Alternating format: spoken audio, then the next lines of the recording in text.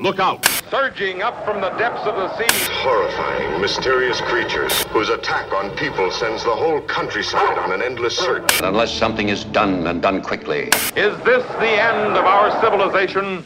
You'll pioneer with us the perilous descent into the unknown. What does that mean? What are you even talking about? A deep, penetrating dive. In the last calm and reflective moment, before the monsters came.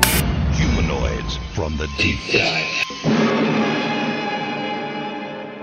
Welcome to the podcast Humanoids from the Deep Dive, where we dig deep into the meanings and context of your favorite monsters and monster movies. Each episode will see guests and myself give our take on an important movie, monster, and or film, and what we think it means using everything from history and philosophy to films and folklore. Today's episode, we will be covering a film that underperformed in its day, but has since grown to have a strong following. Karyn Kusama's excellent Jennifer's Body, about a teenage girl who is transformed into a succubus after a satanic ritual, and her friend who has to figure out what's going on. Fans of the show can find us on Podbean, Spotify, Google, and iTunes, and also follow us on Twitter at HFT Deep Dive. I'm your host, Jeff Ewing. I'm an entertainment contributor for Forbes on genre film with bylines at Nightmare on Film Street and Shudder's The Bite, and I've co-edited 2 books on monster media, Alien in Philosophy and Stranger Things in Philosophy, as well as having written book chapters on topics like the devil, demonology, Cloverfield, Frankenstein, and others. I'm very pleased to introduce 2 excellent guests for today's episode. Nolan McBride is the host and producer of the Dead Ringers podcast, a bi-weekly podcast covering horror movie double features that share similar DNA yet have distinct personalities. And Emily Von Seal, which you might also know her as Horrorella, is a Dead Ringers podcast co-host with bylines at Bloody Disgusting, Daily Dead News, and Talk Film Society, among others. Welcome, Nolan and Emily. Hey, thanks for having us. Thanks for having us on. So, to summarize Jennifer's Body, directed again by the excellent Karyn Kusama from a script by Diablo Cody, follows Anita Needy Lesnicki, played by Amanda Seyfried, a nervous and somewhat introverted teenager attached at the hip to her popular cheerleader friend Jennifer Check, played by Megan Fox. They take a trip to see a quote-unquote big city rock band called Low Shoulder, who are playing the teen's small town of Devil's Kettle, Minnesota. After the venue burns down, Jennifer gets into the band's van only to come back changed, demonically possessed, and seducing and killing local boys. Needy has to figure out what happened to Megan and what she can do to stop it.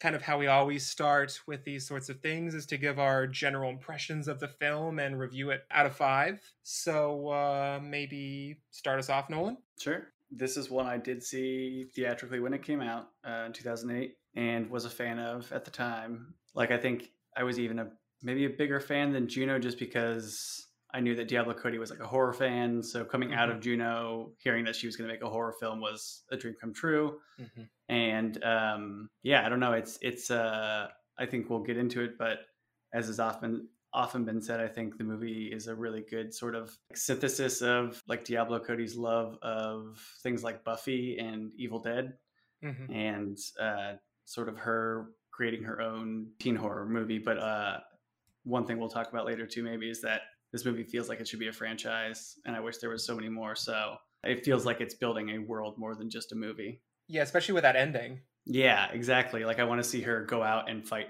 something else, or, see how things change with her since she at that point has powers. Is that, Were you okay with spoilers? Yeah.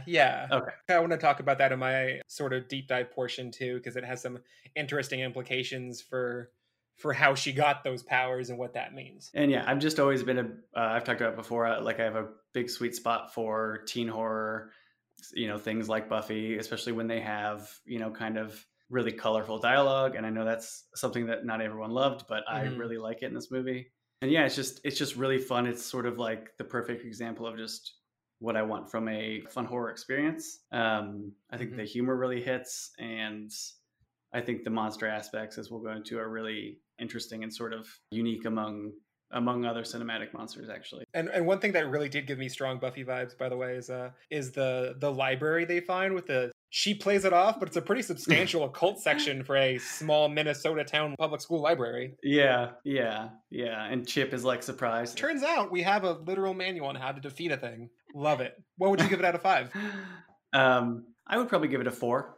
Maybe a 4.5 if we're doing half stars. Yeah, half stars are fine. Because normally I would probably keep it at a 4, but I did, like I was mentioning to Emily, I rewatched it with director's commentary and hearing Diablo Cody and Karen Kusama talk about it kind of made me like up at least half a star, because I don't know, there's a lot more thought that Karen Kusama put into it than a lot of people would expect. Like she kept name dropping like Sergio Leone and stuff, and like she has very specific classical references that most people probably aren't going to pick up on, but are there nonetheless. Totally, that's great. What about you, Emily? I did not see this film in theaters. I saw it probably a few months later whenever it first hit VOD, and we rented it one night. The first time I watched it, cards on the table, I didn't like it. I was falling into the camp of this feels so forced, and I'm sick of Diablo Cody's, funky dialogue. It feels like it's overused here.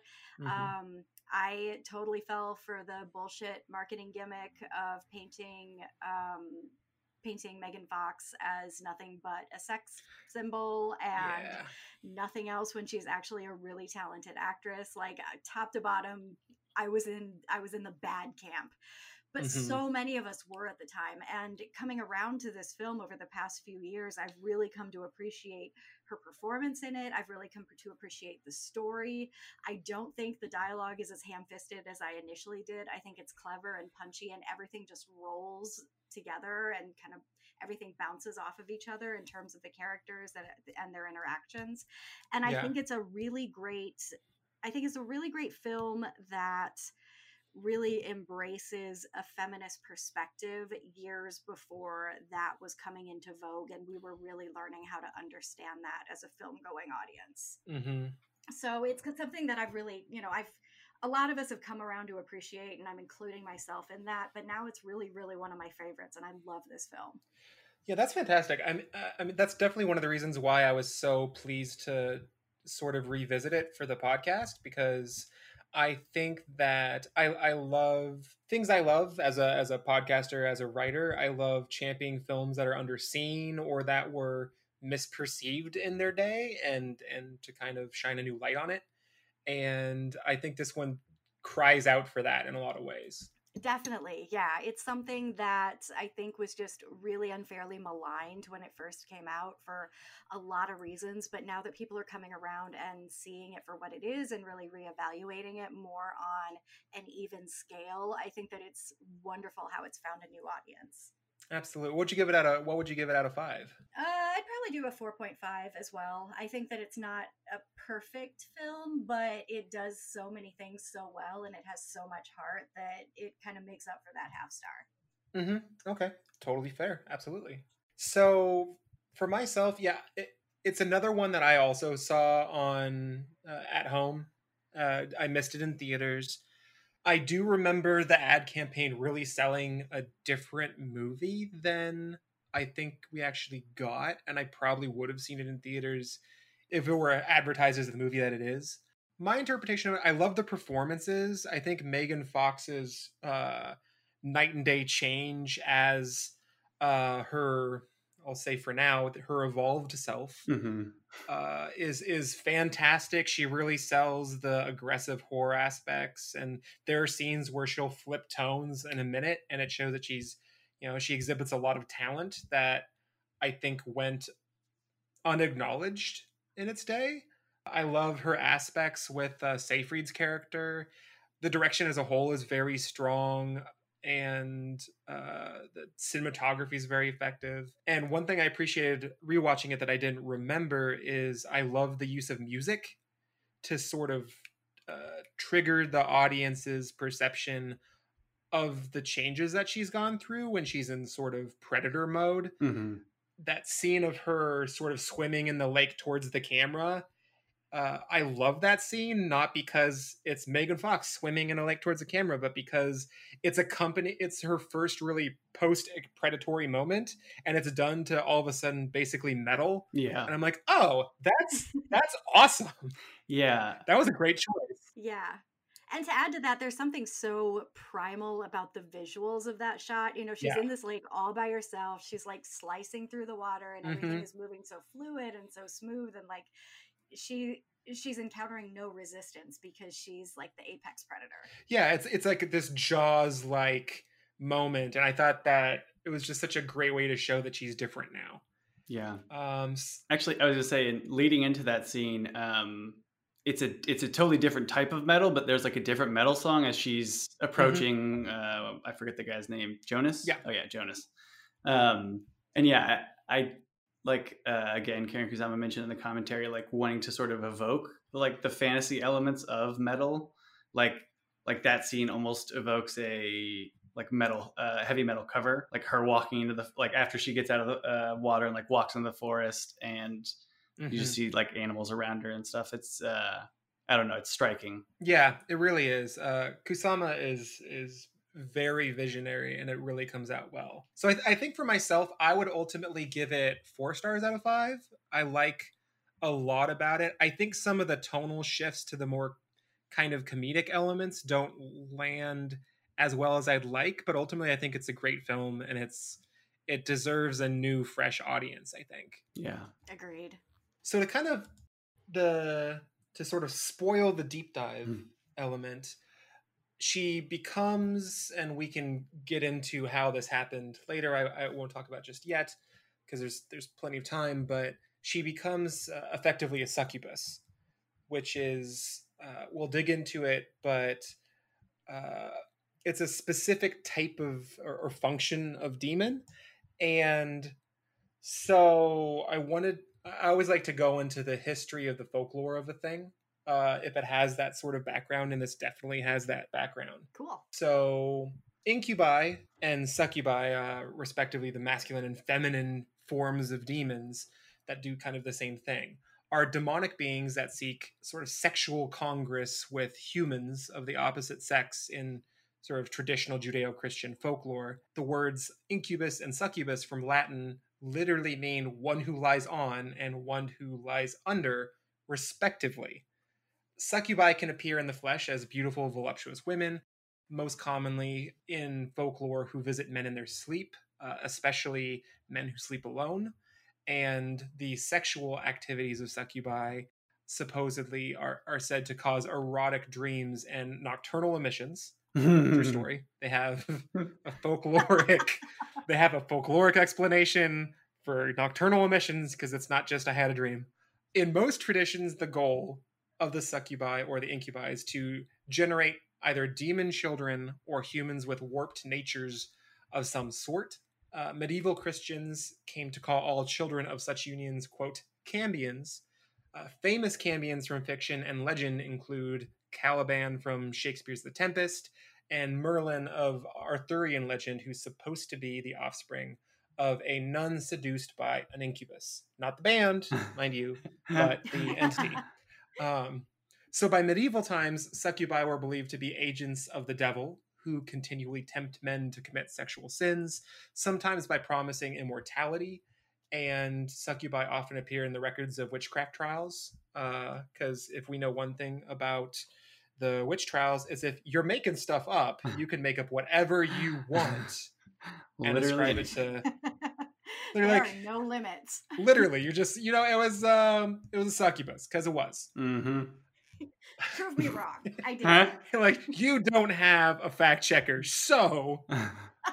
So the Jewish community also had an equivalent folklorically of incubi and succubi, but not for cambions, not for the offspring, but rather sex with demons, male or female, resulted in demon children.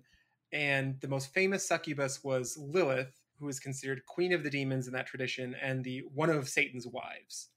And and an interesting note too is in the Latin Vulgate translation of Isaiah, the single biblical occurrence of the word Lilith is translated Lamia, although the concept of a Lamia has its own independent history in Greek thought, but that's an off-topic can of worms. But interestingly enough, considering this is influenced by Raimi, that then Lamia connects back to Drag Me to Hell. Right? Yeah. Which is also an excellent movie. Yes. It's interesting too, because as a side note, typically demons and supernatural entities wouldn't be considered monsters typically. I actually want to do a whole episode of how I even define that for the purposes of the podcast. Mm-hmm. But I think part of that is because monsters are usually considered corporeal entities, and in terms of how we talk about them, and I don't think that actually makes sense. Because if you look at things that would be, say, extra dimensional or godlike, they might have monstrous attributes, but they're not corporeal in the sense that we understand it. So I'm so glad that we get to do this episode and I can start talking about things that don't necessarily have corporeality. Well, and I do feel like there's a couple sort of monsters or creatures that typically don't take corporeal form, but that we recognize like monsters. Like, so I do think succubus is one. Another one would be like Wendigo.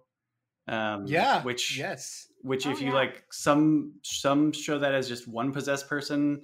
Ravenous shows them as essentially the same as Jennifer, like they're cannibals that eat people.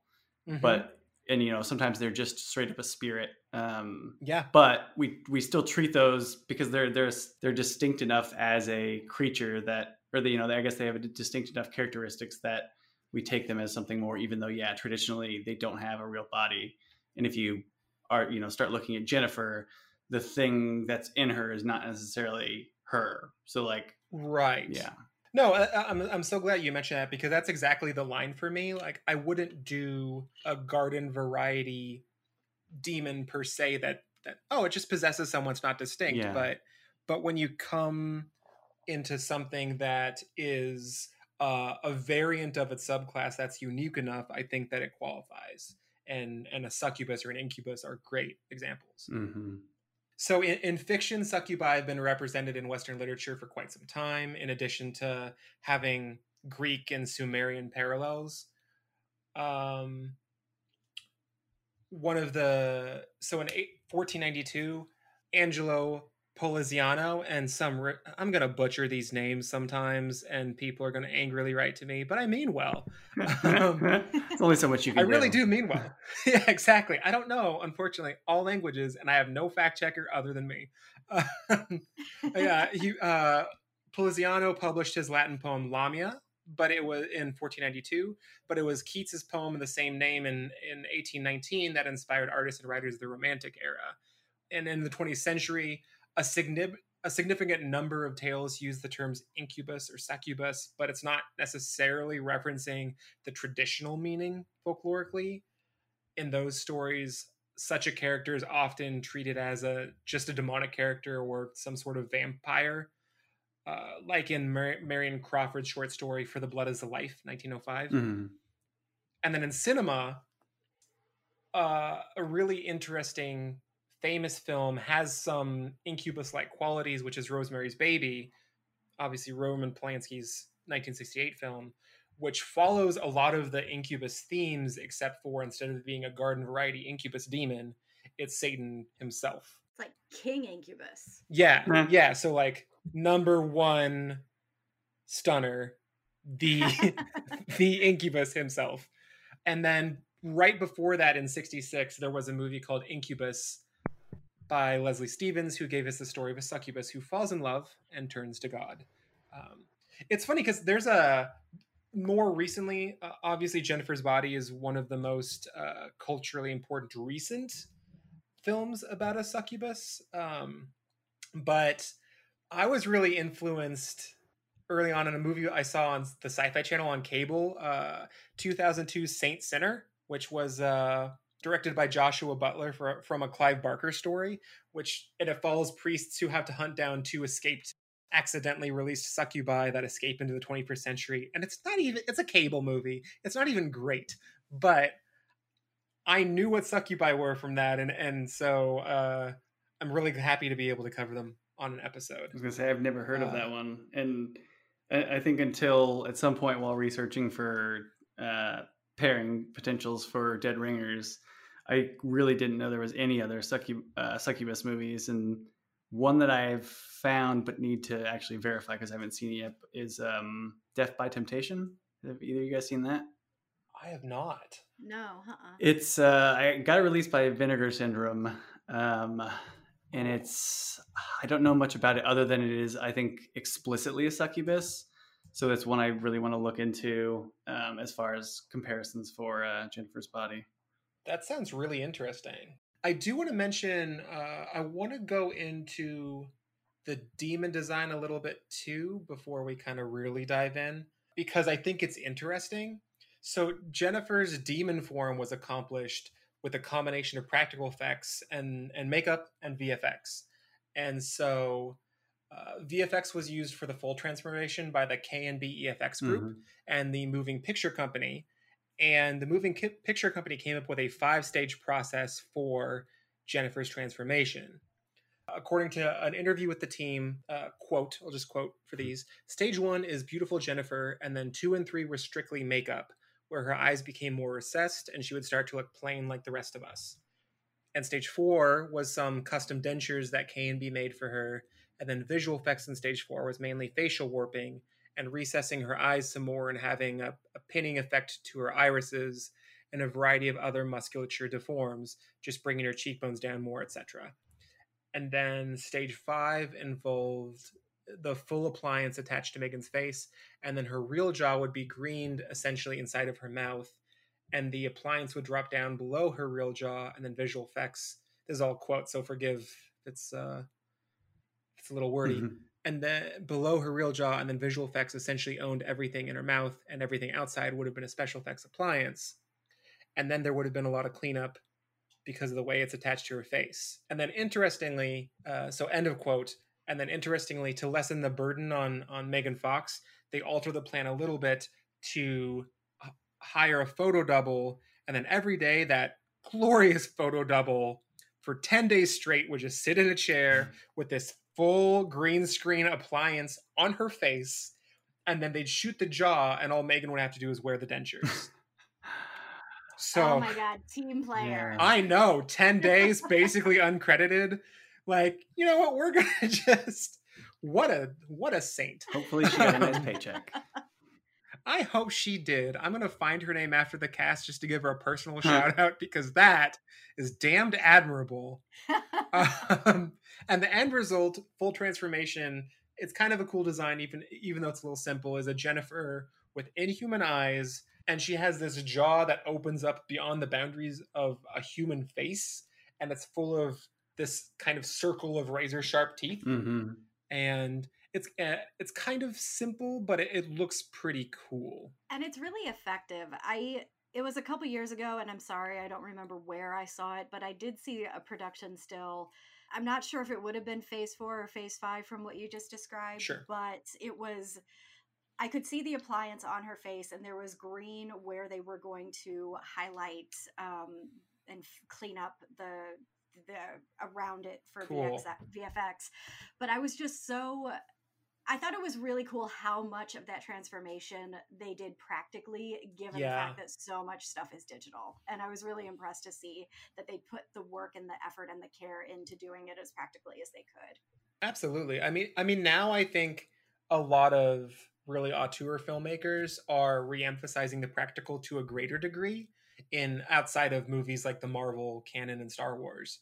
But in the late 2000s, this was made in 2009, that was super uncommon because they just started to get really good with VFX, and VFX was everywhere. So it was definitely a artistic commitment of the filmmaker, and I think it definitely, like you're saying, it pulled it off a lot more believably.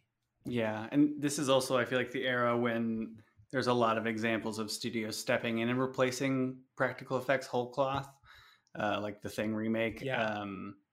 But I think this, like you said, this is actually a really good marriage of the two, and to the point where, like, yeah, if you pause it or if you look really closely, you can find flaws, but like the effect, it works exactly as it needs to.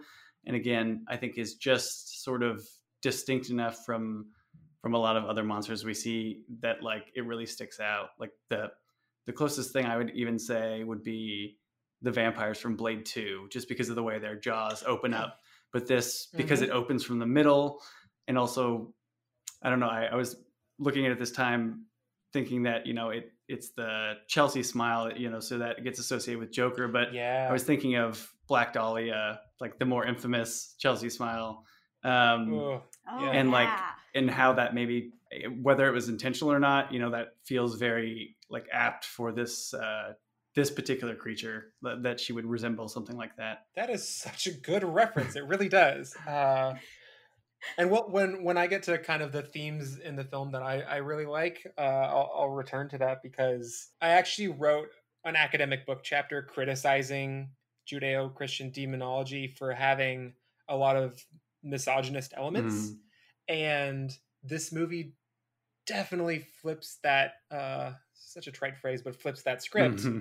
I'll edit in a better phrase later. But it does. It does. That's what's happening. It does. And it's in really novel ways that is such a good connection to make. So I appreciate that. Yeah, it's great. So that's kind of, I always love to highlight the background of the creature and how it was designed, because we don't see that a lot. But I kind of want to now open it up to dig into the themes and the context, and really just kind of dig into the movie. And Emily, I'd love to start off with you, because I know that you've written about this. I know you have a lot of solid, strong opinions on it, and I'd love to chat about it with you. I would love that too. Where should we start? Wherever you want. Oh God. Oh no. Okay. There aren't wrong answers on this show. I think, wow, where to start? I think one of the strengths of this film is how it takes this notion of this demon, of this monstrous entity, and it brings into the modern world a fear that has been plaguing all forms of human society since humans were digging around in the dirt. This fear of women, and this fear of what women can do to men. And, you know, you talked about how the succubus is this really old legend, and how it's kind of changed throughout the years, and it's kind of found different forms.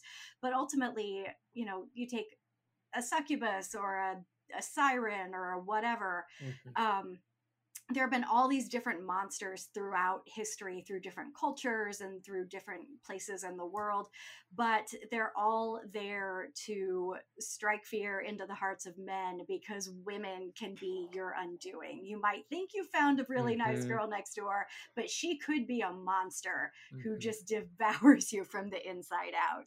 So seeing that brought into a modern story was something that I think gives the film a lot of legs, I guess, backbone, something, because it makes it something that, you know, it's in a high school. It's something very, very of today, and it's starring, you know, a pair of teenage girls who are best friends, but at the same time, it's echoing something that has been a part of our culture since forever.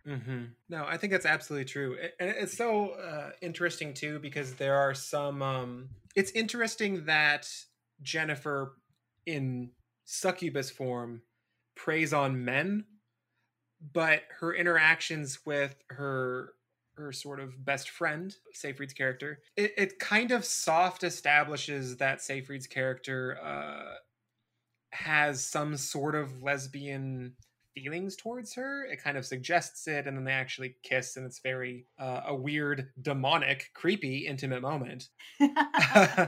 But it's interesting that she preys on men explicitly, but it's not just because they're attracted to her, because she leaves Seyfried alone otherwise and goes off and kills and attacks her boyfriend. Right. And there's even that moment early on in the film, after the fire, when Jennifer kind of stumbles into Needy's house and like demon barfs all over the kitchen floor.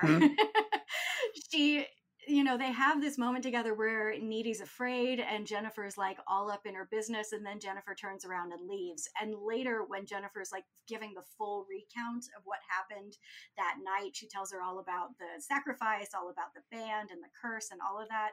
She says something to the degree of like, I had to go, I couldn't do it to you. And so like she recognizes that there was potential prey in Needy, but she stopped herself from doing it, and she chose to focus her attention on the guys at school instead. Right. And it doesn't necessarily explain why, but not explicitly. But I think it's interesting that when the succubus is sort of inhabiting Jennifer's form, it retains a lot of her memories, her character traits. It can appear she's more predatory when she's being a predator, but it can switch back and forth to being sort of seamless. So there's an element in the thing. And that's what I love about the depiction of this monster so much. Like, it's not a full-on possession where there's something other walking around in Jennifer's body. Like, Jennifer's in there too. Like, we still get her personality. We still get some of her like real thoughts and feelings, but then there's kind of a blurred line as to where she stops and the succubus begins. Right. And it's also kind of interesting because you don't know exactly what happened. It talks about how a failed virgin sacrifice can succeed, but allows the sacrifice to sometimes be permanently inhabited by a demon. But then it also implies that they disposed of her body in the what is it? The Devil's Kettle whirlpool. It doesn't show them doing it, but it kind of implies that strongly. And they say in the beginning, they go into discussing how nobody really knows where it leads to, and that's a scary but true fact, by the way. I double checked that, and they haven't been able to figure out where the hell that fucking whirlpool goes to. It goes could be hell. To hell, my friend. It could be, damn it. And the official policy of this Pro Monster show, or a Pro Monster show, is that it does. So now that's a fact. And so it's an interesting thing because it leaves open some questions, but it definitely points strongly enough in that direction that it could be, this entity that's literally inhabiting her body and they're coexisting to some degree. It's, I just realized how we should really view it is just like Revenge, the movie Revenge. And something just gets her, wakes her up while she's impaled at the bottom of it. And I think, I mean, I'm joking about that, but I think it is important that she is sort of complicit in the demon. Like she did stumble into this in the most horrific, tragic way, but she is kind of, as she sort of says, she's okay with this turn of events as far as like what it means for her regular life. Like I think you talk about like the predatory aspects. I think it's not a big jump for her to be more predatory because she already refers to men to the men as salty morsels. So like she talks about them like there's something to be consumed, and the way and that they're seasoned. Yeah. And like, the way she treats them very disposable. And that's also like, that's how a lot of the men, how a lot of men in the world act. So it's one of those things where it's like, well, she's a bad thing fighting other bad things in that sort of way. But how she sees it. But without making it explicit, I think you're right that she is targeting men. And maybe that's one thing I can ask is, I was curious if you guys thought, a couple of times when she's talking to the boys before she kills them, she's like, I need you afraid, I need you hopeless. And she sort of implies that. And I was wondering if there was anything to that beyond just, the monster sort of humoring itself and chewing the scenery, or like maybe fear seasons the meat, like, I don't know. I get like the Pennywise reference. Yeah. Like that kind of like, I did you, either of you make anything of that beyond just... I think there's definitely something to that, because I think that line in particular for me establishes the murderous activity, I guess, of this creature as needing to be malevolent, because otherwise, like, she could get blood anywhere. She could get it from the butcher shop. She could get it from a blood bank, like in Buffy. But like, she needs not only to get it from the source, but she needs them to be frightened. She can't just, go up and knock them out and start drinking. Like, there's something to her being able to prey on these men and make it the most terrifying experience that they've ever had. Yeah, I think it's an interesting subversion of power relationships as well, because for sure. Because you have, you know, macho posturing of Chris Pratt's character. You have the sort of like soft predatory thing of indie rockers who sacrifice a quote unquote virgin.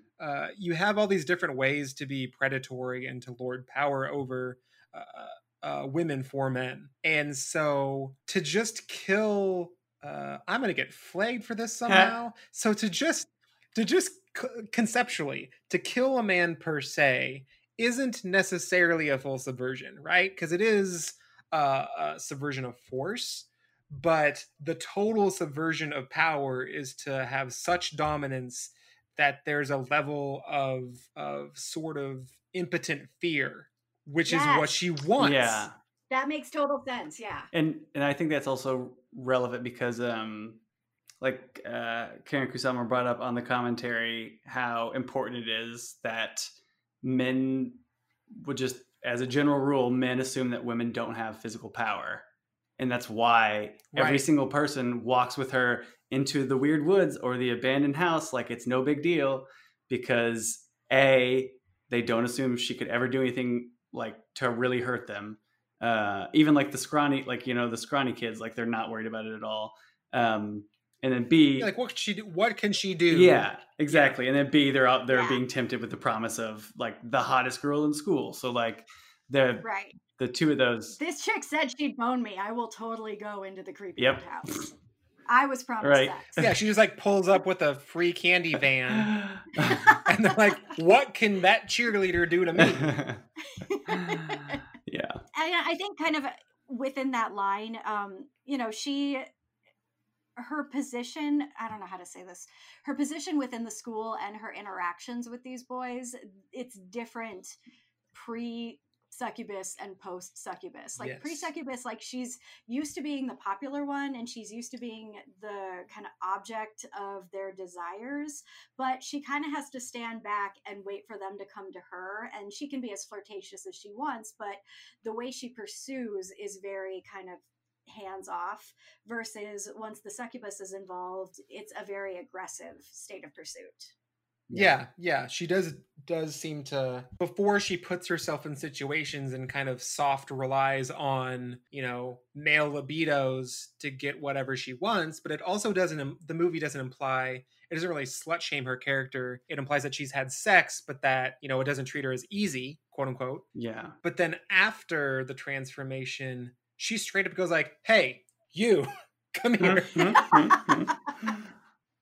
Well, and over and over and over. Yeah. Another thing that came up in the commentary was about the sexuality and how when the band has Jennifer at Devil's Kettle and they're about to sacrifice her, and she's trying to lie her way out of it. She's saying that she's not a virgin, and they talk about how she doesn't even see the value in virginity. She sees the value in experience. So like her entire perspective is built around essentially sex positivity, where like the more desirable thing is for me to be sexually experienced. That's what I'm going to tell. Like, that's what I'm going to use to lure these men in. She doesn't understand their, you know, like the movies that would be looking for, or these tropes where someone's sacrificing a virgin, or why virginity would be important. Yeah.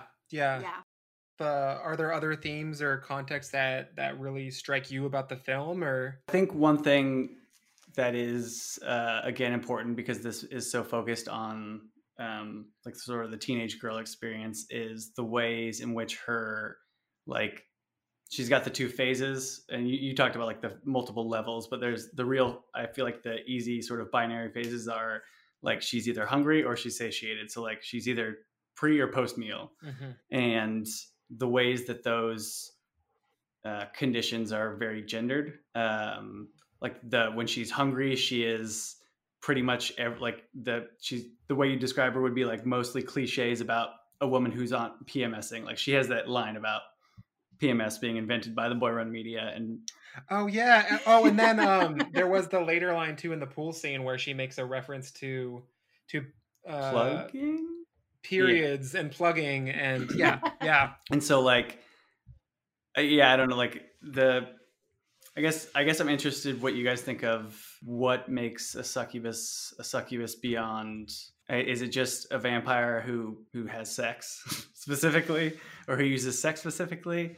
I don't know. She kind of seems like a vengeance demon. We've talked about a little bit, getting a little bit She revenge on does. men, but Yeah. I don't know. I think it's interesting to me because this is a kind of a funny hybrid example because, okay, she definitely uses like classic folklore succubi. She uses sex as a predatory weapon, but there really isn't any attempt to. There's this, like I mentioned, there's this classic interpretation of having producing demon offspring or something as part of the goal. And that's not part of her goal as far as we can tell. She leaves her victims dead. She doesn't get pregnant as far as we can tell. Well, and you mentioned one of the other goals of the succubus would basically be to corrupt, and that's sort of what she seems to be there to do, is to like sort of corrupt that the males that were essentially treating her as an object. Yeah, she definitely seeks to like very different, categories of people as far as the school's hierarchy go. The point, regardless of if they're a jock or if they're, a less common goth, she wants to corrupt basically, it's like a John Hughes movie, only instead of Molly Ringwald, it's like a demon that wants to corrupt all men in detention. Yes. Somebody please make that movie. furiously writes notes. You got it. Another thing that I thought was interesting was that in the commentary, I don't remember if Kusama referred to her this way also, but Cody referred to Jennifer a couple times just as a cannibal, straight up. And so it's again one of those things where it's like do they even? I don't think they say succubus in the movie, right? They do. In the research. Oh, they in do. the research, okay. they do explicitly, because it is one of those things that always just feels so nebulous or hard to pin down. Yeah, because the thing for me is because it's so strange, because it seems as though there's enough of a connection that it's not like it's not a demon taking Jennifer's form. It is a demon inhabiting her body, Jennifer's body, and doing these things. So technically, in a sense, because Jennifer also appears to keep some of herself because she didn't cannibalize Needy, that it is also kind of cannibalism in a way. Yeah. Like she exercises choice. And she lures these boys in with the promise of sex, but really in the film, we don't really see her having sex with them. Like, totally. It's partially the camera cutting away sometimes, but like usually she will get them into kind of a compromising position, and then like with Colin, so she starts kissing him, and I think she like drops his pants down, but then like she breaks his arm. Like we don't go full through the entire sex process before she starts her feeding. Yeah, absolutely. It's funny because the trailer really sexualizes her, and the poster really sexualizes her, but the movie really doesn't. We don't see her naked. We don't see her having sex ever. Right. You can see which half of this was directed by the woman and which one was directed by the pervy marketing team. Yeah, you really can. You're like, oh, okay, so here's her being predatory. Here's her interacting thoughtfully with Needy, comma, here's her being all sexy and implying nakedness. It's very often, it's like a blunt instrument. Yeah. And in that way, it's a shame that I think those impulses are coming from different parties, because again, on the commentary, you could hear times where it sounded like the studio stepped in to sort of make sure that, Megan Fox's like sexiness was emphasized. One thing I did want to mention or discuss is I think it's interesting that there's and Needy makes a mention of this to her, that of all of the boys at the school, she chooses Needy's boyfriend. Now, she won't hurt Needy directly. She explicitly said so, and she chooses not to. So why choose her boyfriend to attack? I think part of it, I think maybe a portion of it is because the demon finds it fun. Because the demon's kind of an asshole. True. But I think that even before the demon, there was a little bit of a rivalry between Jennifer and Chip for Needy's time and Needy's attention. So I think that there might have been some desire to just kind of get him out of the picture so that she could have Needy to herself, whatever that form may be. And there's also just the general rivalry between them, like given that the movie is so much about like rivalry between female friends, like that's just, I think that's trying to dig into that relationship. And I think actually, well, so I remembered my point, and actually this works back into it. One way I also thought about sort of how you want to view the hybridization of Jennifer and the demon is when she pukes the vomit up the first time or I guess the night after the fire, it like spikes, like it moves. And it made me think of Venom, like specifically like, you know, the symbiote. And interesting, yeah. So Cool. You know, whenever that, you know, from the comics, whenever the symbiote shows up, the whole point of it is to make Peter be Dark Peter.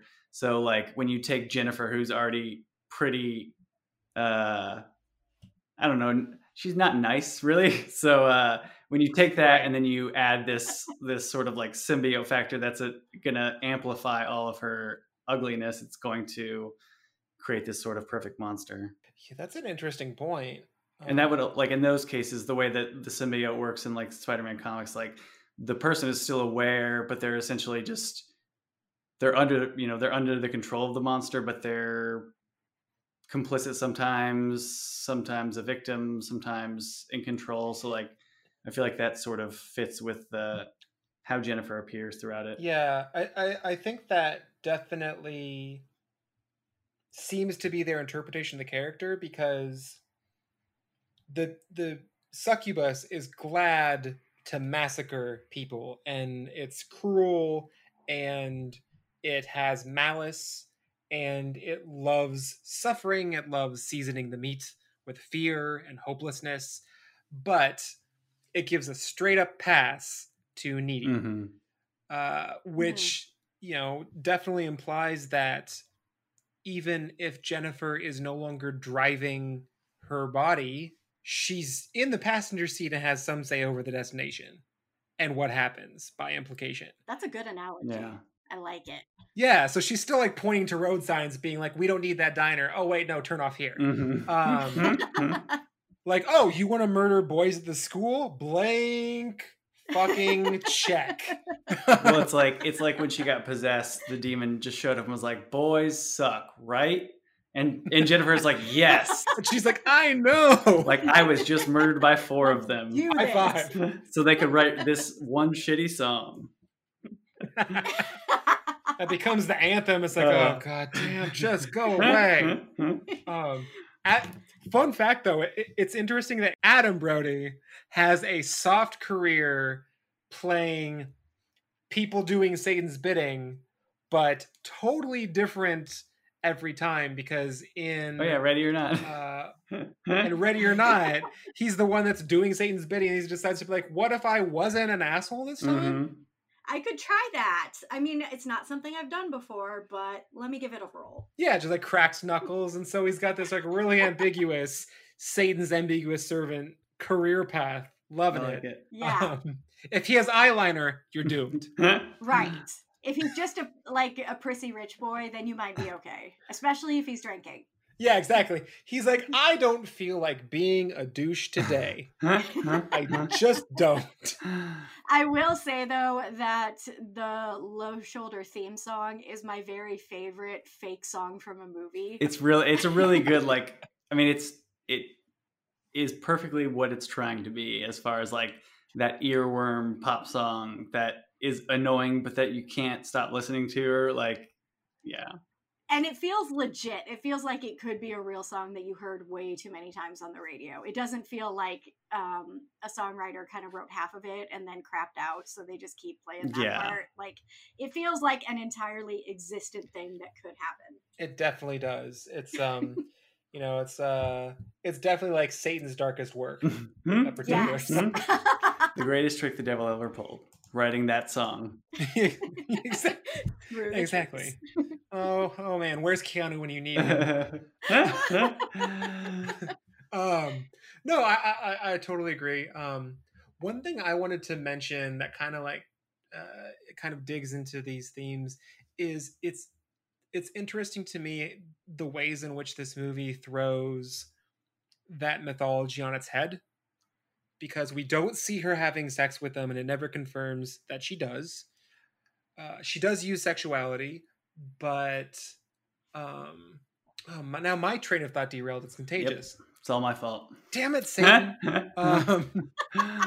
First death comes for the podcast, and then Lucifer itself. You're just pissing off everybody these days. Oh man, I didn't know that I opened up such a Pandora's box. Oh god, that's next. But then it's also interesting too, because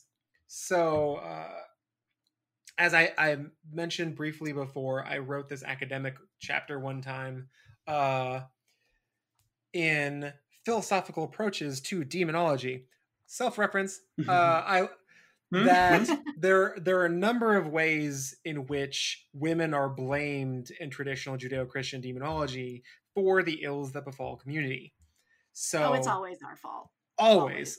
I'm so sorry to confirm this for you right now, but yes.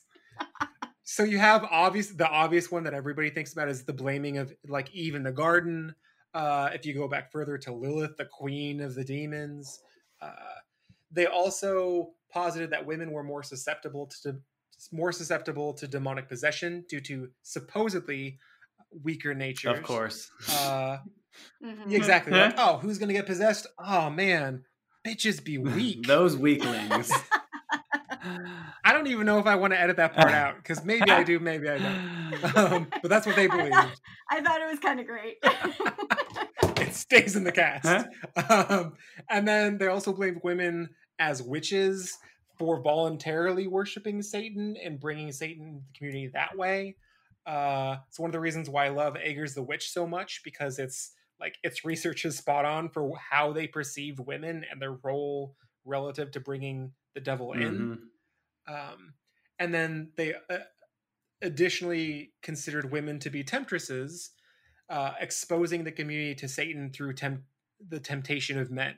So all the times that, church leaders and local leaders would do shady shit with women, definitely the women's fault for corrupting quote unquote good men. Yep. Not the person in power. They're not at fault.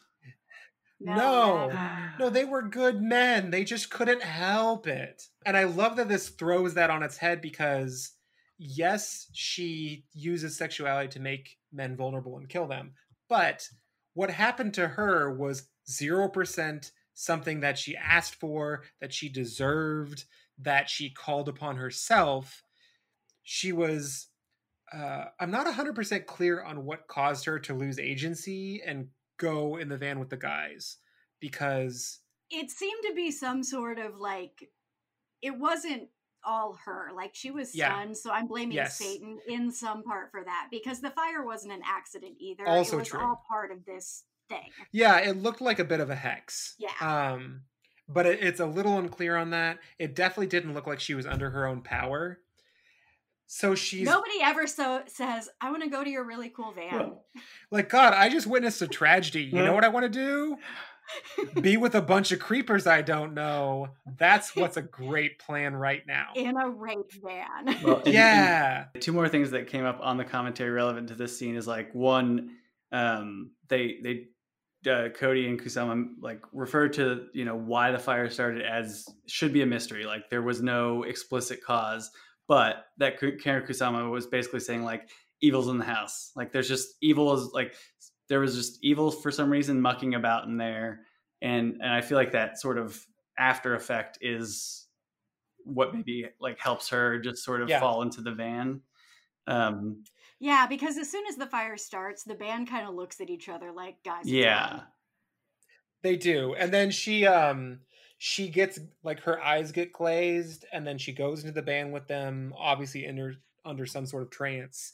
And then the last scene before it takes off is her looking at Needy with a kind of last moment of agency and well, fuck. Yeah. And so, it doesn't imply to any degree that any of what happens is her fault. Yeah. And another thing was like that the other part of the commentary was that when the scene where she does get in the van and drive away, I hadn't really thought of it in this stark of a way before, but I think it was Kusama mentioned that like that really is the last time Needy is ever seeing her friend.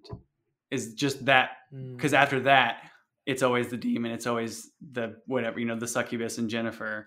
And I think the other thing about that scene is just that, much as we can joke about Jennifer's experience or, say she's a slut or something like that, like she maybe has been in weird situations that haven't actually gone all that way.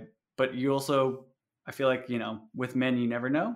So she could be in a van like that and it could just be like a normal hangout, or, she could go hook up with one of the guys, but she doesn't expect to be taken to Devil's Kettle and murdered. Like Right. It's something that's hard for her to navigate, I think. And I love the way once they do get to the falls and the sacrifices taking place, I love the way Kusama shot it.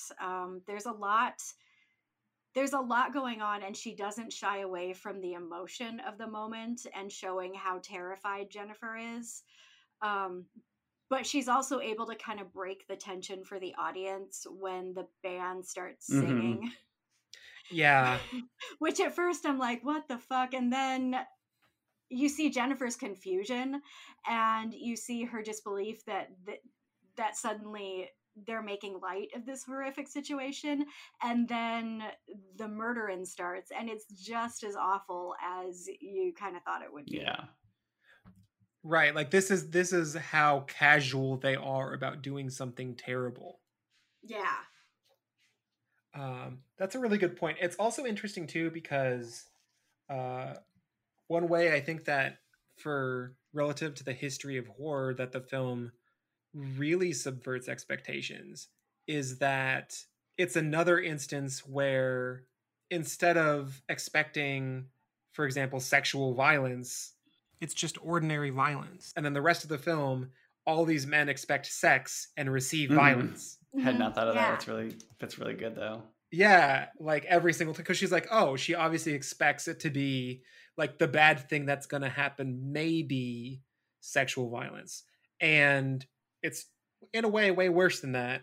Not to say that it's necessarily worse, but in this case, it involves her getting demonically taken over after a murder. So yeah, nobody wants that. No, nobody wants I think there is a certain underlining of that though in the script, because every time she makes reference to that, as they have her captive, like Adam Brody's character is like, ugh, I hate girls. Like they don't seem interested in any of the ways that she would normally expect attention. She's literally something different to them, but it's like something even worse. We find out. Yeah, like they're trying to do like they're basically like, I'm trying to do a Faustian bargain over here. Do you mind? Like they don't care. Right. Stop talking. Exactly. They're trying to, and for something as mundane as indie rock band success. Yes. Which like they're trying to be like Death Cab for Cutie. Yeah. Yeah, it's exactly who. Really? You're gonna murder a girl and go to all this trouble in the middle, as you perceive it, of nowhere to be Death Cab? You mean, which, by the way, they can come on the show if they want. I'm not gonna, but come on. Yeah, it's and again, not to always compare to everything else, because that's just again the way my brain works. That's why Dead Ringers is the way it is. But this scene in particular can't help but make me think of Extraordinary, which I know Emily has seen. Have you seen that, Jeff? I have not. So it's not too much of a spoiler to get into it, but it's basically revolves around this woman who is a medium and or she was a medium, right, Emily? And then she's sort of stopped because she used to do it with her dad and then he died. Yeah, she kind of pulled away after. Yeah, and so the connection here is just that Will Forte is in the movie, and his character is a shitty magician who is trying to do a real ass sort of satanic ritual to become popular. and his arc is kind of the same arc as the band's. So I don't know. It's just funny to see people go to such extreme lengths for what seem like really shitty ends at the end of the day. Like, wish for something bigger. Yeah. Right. I mean, Damien, it's not the same thing because Damien in The Omen is the Antichrist, but he gets to be, doesn't he get to be the president? Yep. As the sequels go on? Like, and yeah, it's not the same thing, but like, aim high, man. Like world domination or something. Yeah. Right.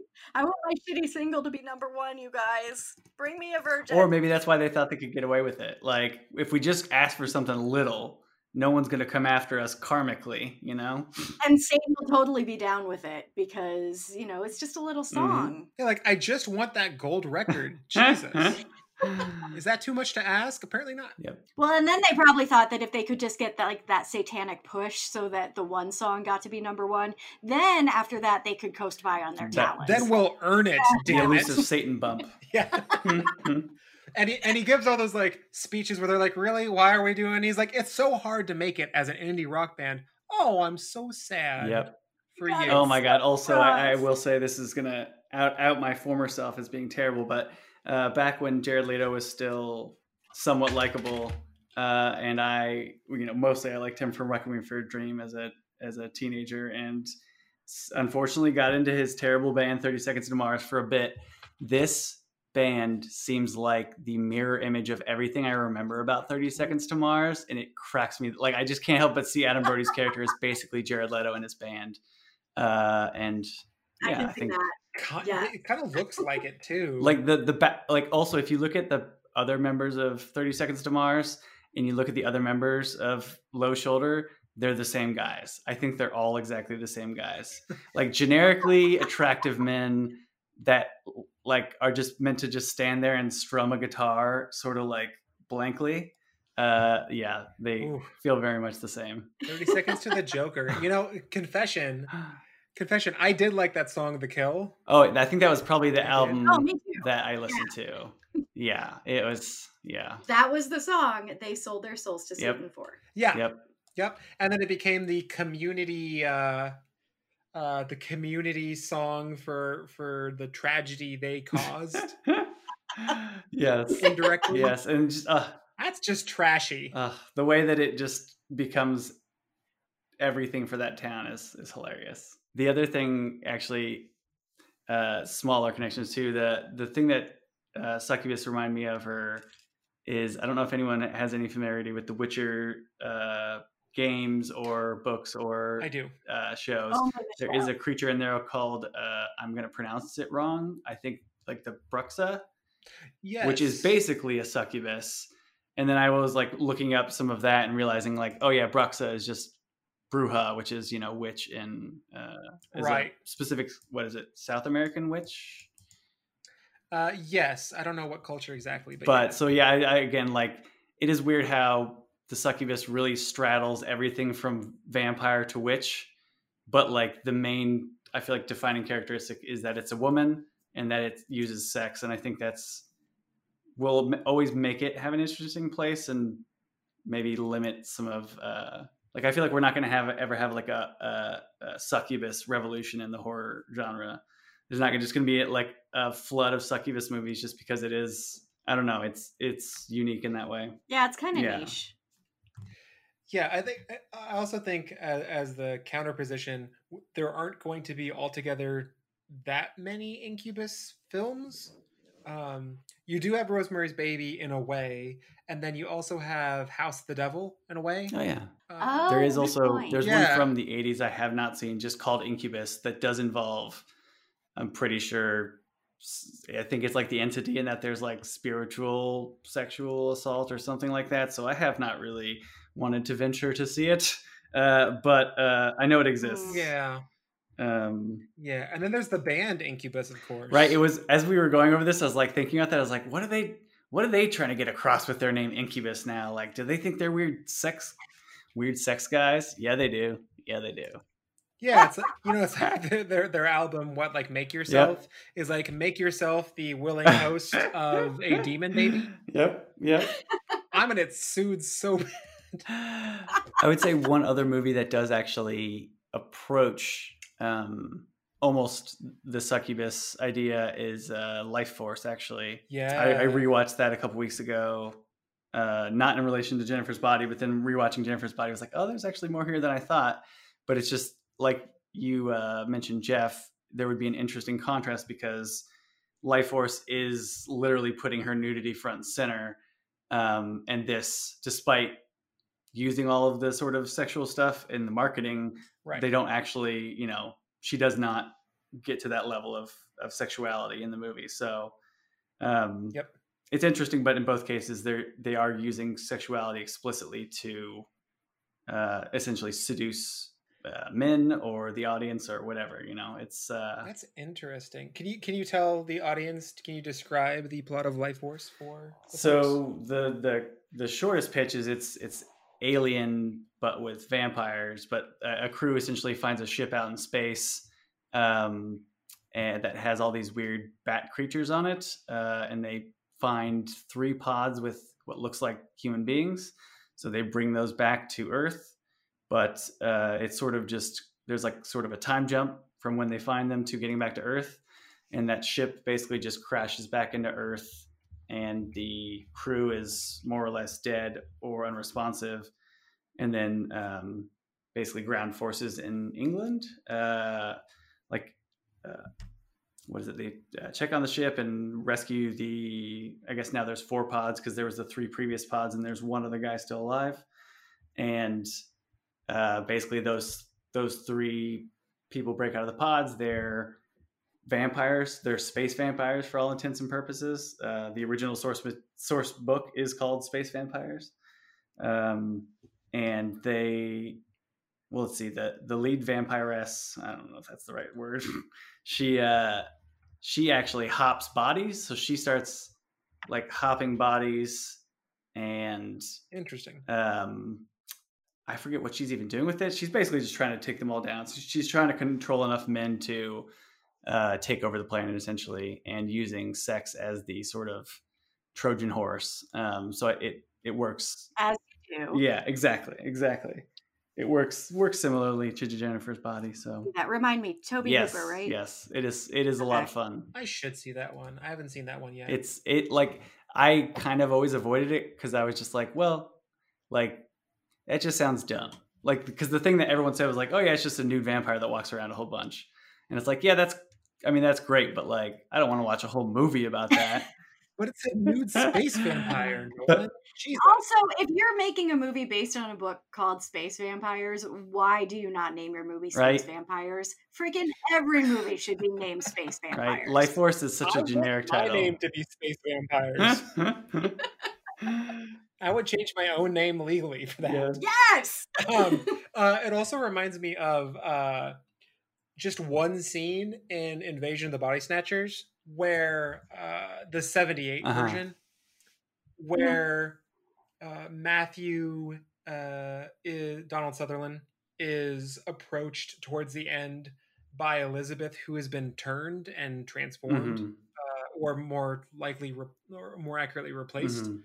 And she appears to him naked and tries to coax him to come towards her naked, which is not how they had been absorbing people and replacing them. They usually waited until someone was asleep, and then it would just kind of, freeze them while the copy happens, a simple copy and paste.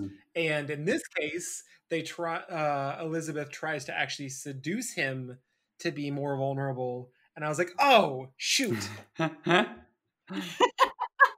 one scene that time. Yes. But yeah, I love how they don't I love how it sort of breaks traditional succubus folklore, and it's not really about reproduction, and it's not even really about sex. It just uses sex to produce violence, which I don't, for the record, love. But I like that it breaks the folkloric, misogynistic interpretations of a succubus. Yeah. Amen. Yes.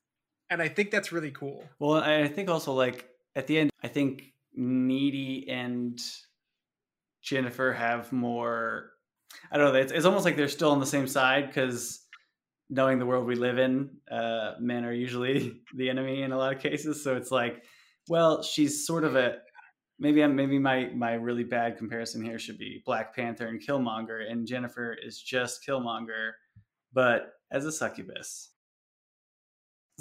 That was really terrible, but it kind of works to my what I was trying to get at. Like, I'll allow it. I think, I don't know, there's almost like you can sympathize with Jennifer's like with the demon sort of part of Jennifer's character, again, knowing what she's been through, but you have a really good argument for her relative to her character for all men are bad in nature. Yes, exactly. Right. But she's obviously murdering. Yeah, and even though Jennifer is crazy and murdering now, like, she didn't obviously deserve what happened to her, like we talked about before. Right. So there is a little bit of sympathy there that the audience is able to retain. Right. Like, she didn't ask to be murdered. Obviously, she didn't ask to be inhabited by a succubus. She didn't ask to be presumably disposed of in a hell portal. Like, all those things she's innocent of. Yeah. And so in a way, to kind of come back to an earlier question, it takes a lot of inference, but she might have killed or tried to kill the boyfriend, and then ultimately what happens out of maybe protection in her psyche. Maybe. It leaves the question very, very open, but possibly. I love this movie. Yeah, it's so good. It's so good. I was so happy to get to revisit it because I've seen it a few times, but not for a few years. And it's so, like, there's so much detail and it's so much more interesting than I even remembered. I just vaguely remembered liking it. Yeah. And the filmmaking is super ridiculously good. Yeah. Yeah. And again, I think the teen aspect makes a lot of people like ignore everything else that's actually going on behind the camera. Which is dumb. Teen horror is great. I mean, I think it's probably the problem for some people is that teen horror is a mixed bag. I just did an episode about Final Destination, as I mentioned, and I mean, that's a really thoughtful series in a lot of ways. Hells yeah. Yeah, it's so good. And I just rewatched a bunch of it, and it very much stands up, in our more modern context. But there's also, a bunch of teen slasher films where they might be fun to watch, but they don't mean much. Yeah. Yeah. And so I think that kind of like biases people's perception. Yeah. But you have stuff like this, and you have Ginger Snaps, and you have there's a number of ones that have a lot of insightful things to say.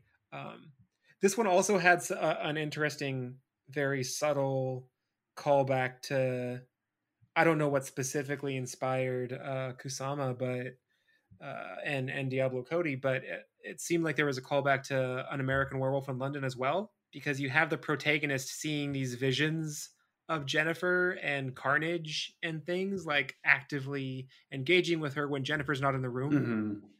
Oh yeah, I never made that connection before, but that's a good call. Because it's also kind of a horror comedy in a way, and there might be other films that it was drawing on, but that's one of the more famous.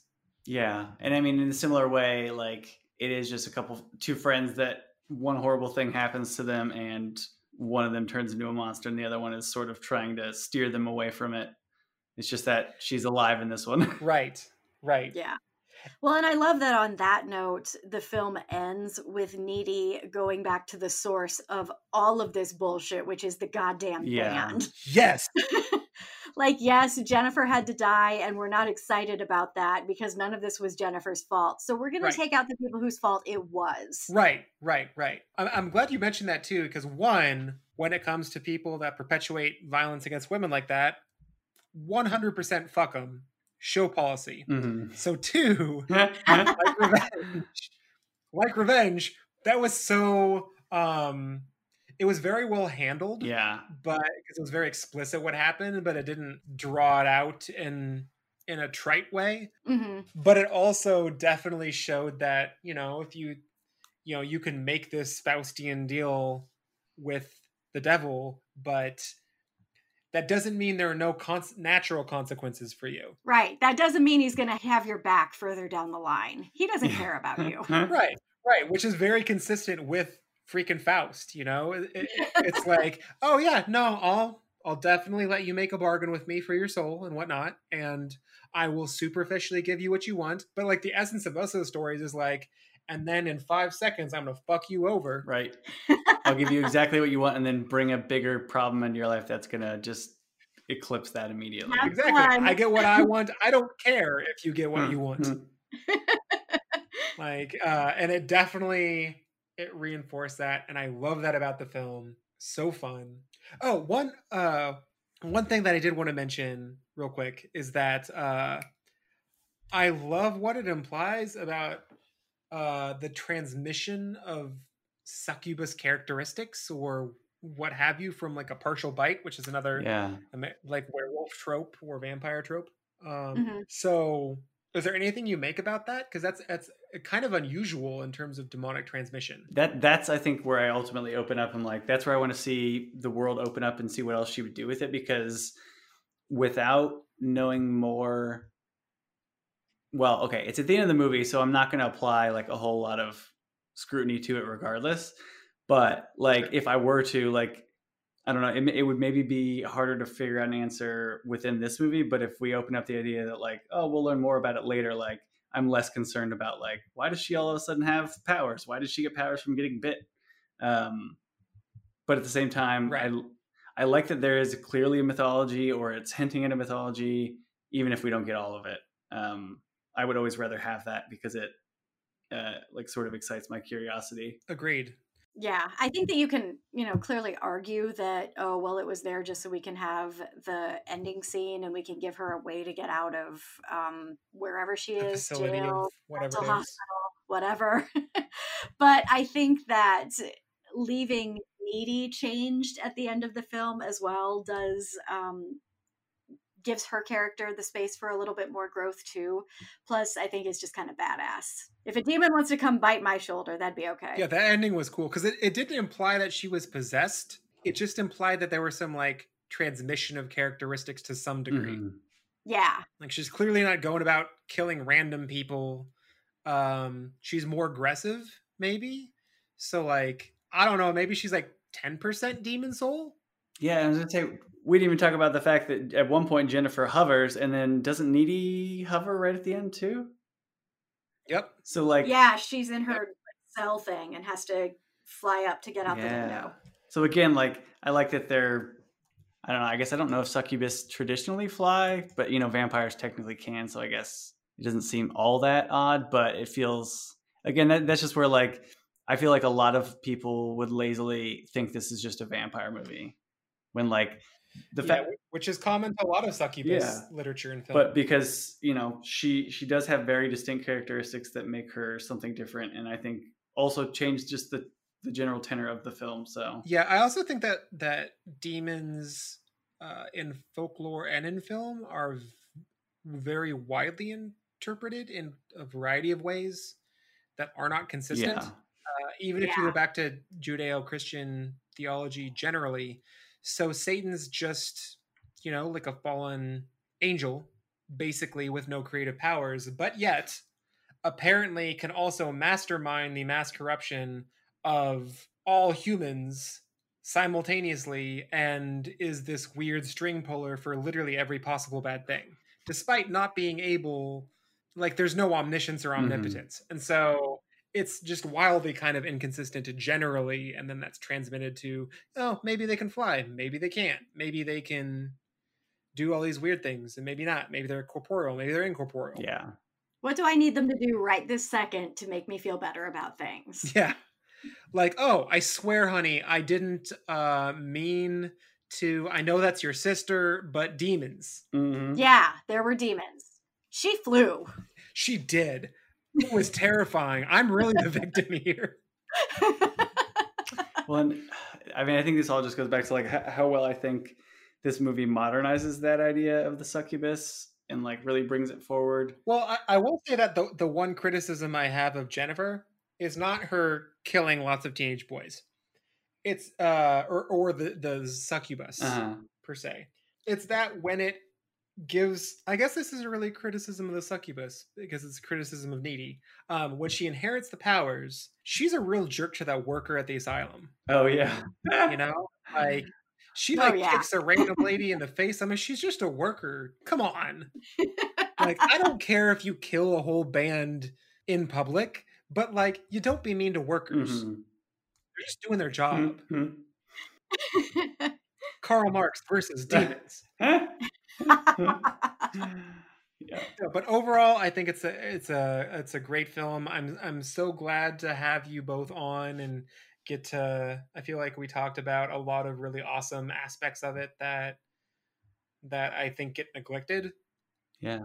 And it was really great to have you on and do that. Yeah. Thanks Yes. so much. This was fun. And I think that if people, I think more and more people are watching Jennifer's Body or giving it a Yes. rewatch if they weren't on board the first time around. But I think that it's definitely a film that has found a bigger audience and a new audience and will continue to kind of cement its place in horror. It's, it's Mhm. finally getting the respect that it deserves and it's not going anywhere. No, I think so. And I'm very excited for Kusama's Dracula film. Yeah. Yeah, I was just thinking that earlier, how Yes. great that she went from this not quite vampire movie to now like the vampire movie. Yeah, like I want that in my eyeballs right Yeah. now. Now. But anyway, that wraps up this episode, and I would like to extend a special thank you to Nolan and Emily for appearing on today's episode, and I encourage you to check out their work. Fans of this show can find us on Spotify, Google, and iTunes, and follow us on Twitter at HFT Deep Dive. Where can our listeners find your work? Well, you can find me on Twitter at Nolan_McBride, or the show's Twitter handle, which is at DeadRingersPod. Yeah, that's where you can find me. And thanks for having me on the show. Yeah, it's been a pleasure. And you can find me on Twitter at Horrorella Blog, and also over at the Dead Ringers, lending my voice and thoughts when I have them, and they don't crap out on me. Fantastic. Right, that's what editing's And for. this has been a lot of fun, so thank you, Jeff.